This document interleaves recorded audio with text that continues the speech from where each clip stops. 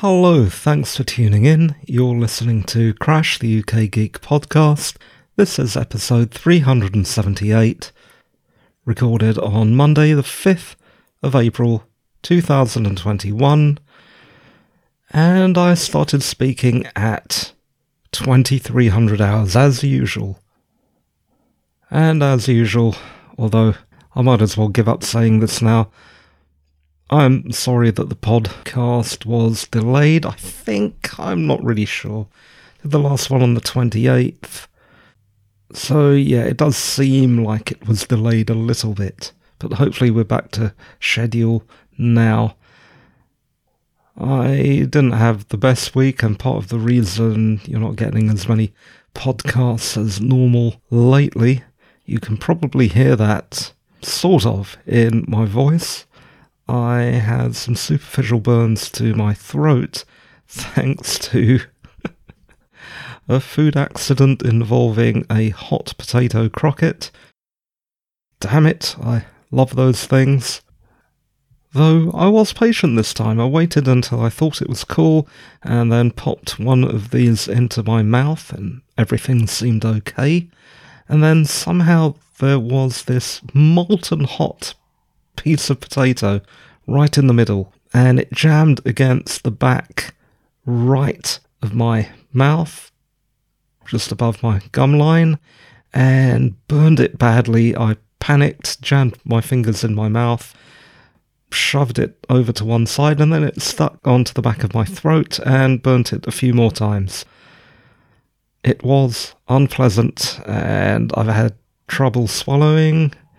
And I also had, at the same time, a slight cold and a bit of sinus pain and a bit of a sore throat. And the whole thing combined to make my throat painful. Not exactly the best thing to happen to a podcaster. It's still hurting a bit, but I'm trying my best. So I am sorry that I'm a bit croaky. Oh, I was very croaky. What else? Oh, yeah, and I did some more gardening the other day, and then yesterday I went to pick up an envelope and had a massive back spasm. That ruined yesterday, and I could only hobble around with a walking stick.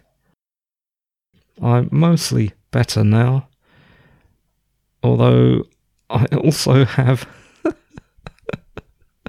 a painful left nostril, which, again, isn't the sort of thing you need when you have a cold. All these things combined together to give you a bad few days. And I also had itchy eyebrows. Perhaps that's something to do with gardening and allergies. Who knows? And yesterday, to cap it all, to make my Easter Sunday even more excellent, and this is brought on by my own stupidity, I had a painful stomach. My stomach was bloated and hurting during the night. That was brought on by a chocolate Easter egg that I ate in its entirety that same Sunday. I could put all this down to aging. Well, perhaps that's something to do with it as well, but also there's a great deal of stupidity involved on my part as well. Not so much an Easter bunny as a bummy tummy. Happy Easter. Enough waffle for now. Let's do the show. I saw The White Tiger not so long ago, but don't think I got round to talking about it. You know what, I certainly hope that I haven't already said all this stuff, but I don't think I have, because I needed time to digest it and also have a good think about how to express my feelings on the film.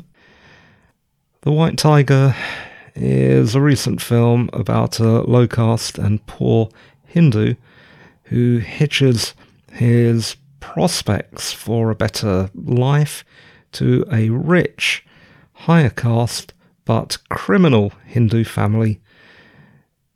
Yeah, this is another one of those films about caste.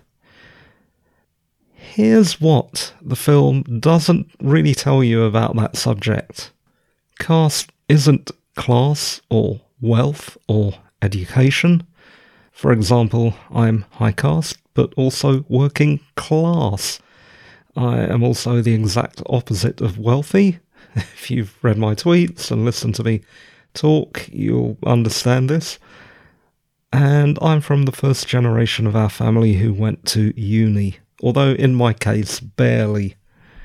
Caste, as far as I'm concerned, is old historic bullshit dressed up as religion that the rulers probably made up to keep everyone in their place. A bit like the medieval kings of Europe claimed to have a God-given right to rule everyone. For example, traditionally, given my caste, gender and status as a firstborn, well, only born, but that all amounts to the same thing in any case, I should be a pundit, and that's a Hindu priest, not an expert on horse race betting. In the bad old days of the British Empire, the divide and conquer British imperialists loved the concept of caste because it made Indians easier to rule. If they can't get on with each other, we can just sit on the top and rule everything and cream off the wealth. I'm saying all this because this movie simplifies the protagonist's life into only being about caste, when it's not just about cars, but it's also about money, rural corruption, and government corruption as well, and an unsympathetic, sociopathic protagonist. I have to say, before I go on, that I'm not underplaying the importance and crimes of caste discrimination in India, but it feels like we're always talking about this. If it's not caste, it's honour killings or it's arranged marriages. It's the same old record playing over and over again, and I've heard elsewhere that the film has also been criticised as being misery porn.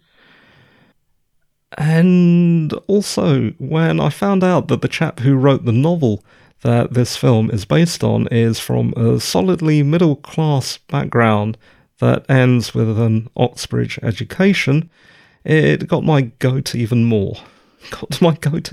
Sorry. Because I'm sure someone like that, although I'm assuming a lot, who knows, maybe he did some laudable volunteer work, but I'm guessing he knows bugger all about economic hardship, except when he's walked past someone poor in the street. On the other hand, I am pleased when someone from a minority origin is doing well, and the chap is of Indian origin, although he lives in the West now, and has had some success as an author in the West. I think he's Australian. So well done, that man. In conclusion, although I'm pleased by the success story of the author, I have mixed feelings because I really hated this film. That's a very uncommon opinion, largely, I've seen from Western critics, but there you are. I hated The White Tiger. Was there anything good about it? Yes. The guy playing the main role was brilliant. Fantastic acting. I'm sorry that I just hated his character, and I hated the film, and I hated everything about it. Other than that, yeah, no, I'm not going to end it with a... Other than that, it was okay. No, it wasn't okay. It was terrible. Moving on to a second film that I have seen not so long ago, and that is Greenland, and we're on familiar geek territory here with this pre-apocalyptic movie as Gerard Butler tries to seek sanctuary for his family in the coming apocalypse. It's an alright distraction of a disaster movie, but definitely nothing groundbreaking. And that's Greenland. Enjoyable, but ultimately very forgettable. Next, another movie, The Endless. In The Endless, cult survivor brothers visit a cult camp in the woods where they used to live when they were children, in this weird sci-fi. It sort of works. I'm about 3/4 of the way through watching this. I haven't seen the whole thing yet, but I did find it a bit too slow-moving for me, although intriguing and interesting and very different. And that's The Endless. Next, let's move on to TV. Raising Dion. In this sci-fi TV drama, a single mum, a widow, deals with her son's developing superpowers. I thought the first episode of the show, I think it came out a couple of years ago now, so it's not brand new, is better than average, although still very pedestrian. On the other hand, it's a lot better than Brightburn, the film that I had so much hope for, but was ultimately very disappointing. We've talked about that on this podcast before as well. Before we end this discussion on Raising Dion, I just had something to add because I feel like being honest. Although, I really hate to say this, the starring kid who plays Dion is a bit hammy in his acting. Although he is very young, maybe there's time for him to get better during the series. I have to emphasise that I have only seen the first episode, mainly for the sake of talking about it on this podcast. Next, we are doing something that we sometimes do, although I've already talked about a non-genre film, The White Tiger. We are going to talk about some non-genre TV. I promise I won't be too long though. I saw a few ITV dramas in the last few days. A Mother's Son, in which a divorced mum, living with her son and her new partner and his children, begins to suspect that her teenage son is a psycho killer in a rather predictable drama. Paul McGann has a small part as the boy's father, and the thing is, I'll watch anything with one of the McGann brothers. I think they're a family of great actors, and it's always a pleasure to see something that they're in. And that was A Mother's Son. Moving on to another drama that I saw, that is Trauma. This is a drama about a white working class man suing a rich black man for medical malpractice when his son dies while being treated for a stabbing by that consultant. I thought Trauma was alright, and I enjoyed the interplay between those two really great actors, Adrian Lester and John Sim. Again, they tend to be actors who I'll watch in almost anything, and we don't see enough of Adrian Lester. He was the lead in that comedy drama about grifters called Hustle. Do you remember that? Oh, that was such a good series. Anyway, where were we? Oh yeah. So, working class versus rich. While the subject of class is addressed in the drama, there is also an undercurrent of race that is not addressed. There's possibly two reasons for that. One is that some stuff was cut from the series to cut it down, or from the script, or maybe the writer's just being sneaky, and he wants us to think that every confrontation between the John Simm character and Adrian Lester character is going to be about race, but it's actually about class. Maybe it's that. Even more puzzling than that is, why is John Simm's character just so brilliant at being a human lie detector? Man, the character John Simm plays in this could give Sherlock Holmes a run for his money, and I really don't understand why until you think back to what I just said. And I think it's because there's a whole backstory that was cut and left on the cutting room floor. It's just a theory, but it does seem very odd in the script that remains on the screen when John Simm does his whole detective routine. I mean, the guy's a working class, blue collar schlub.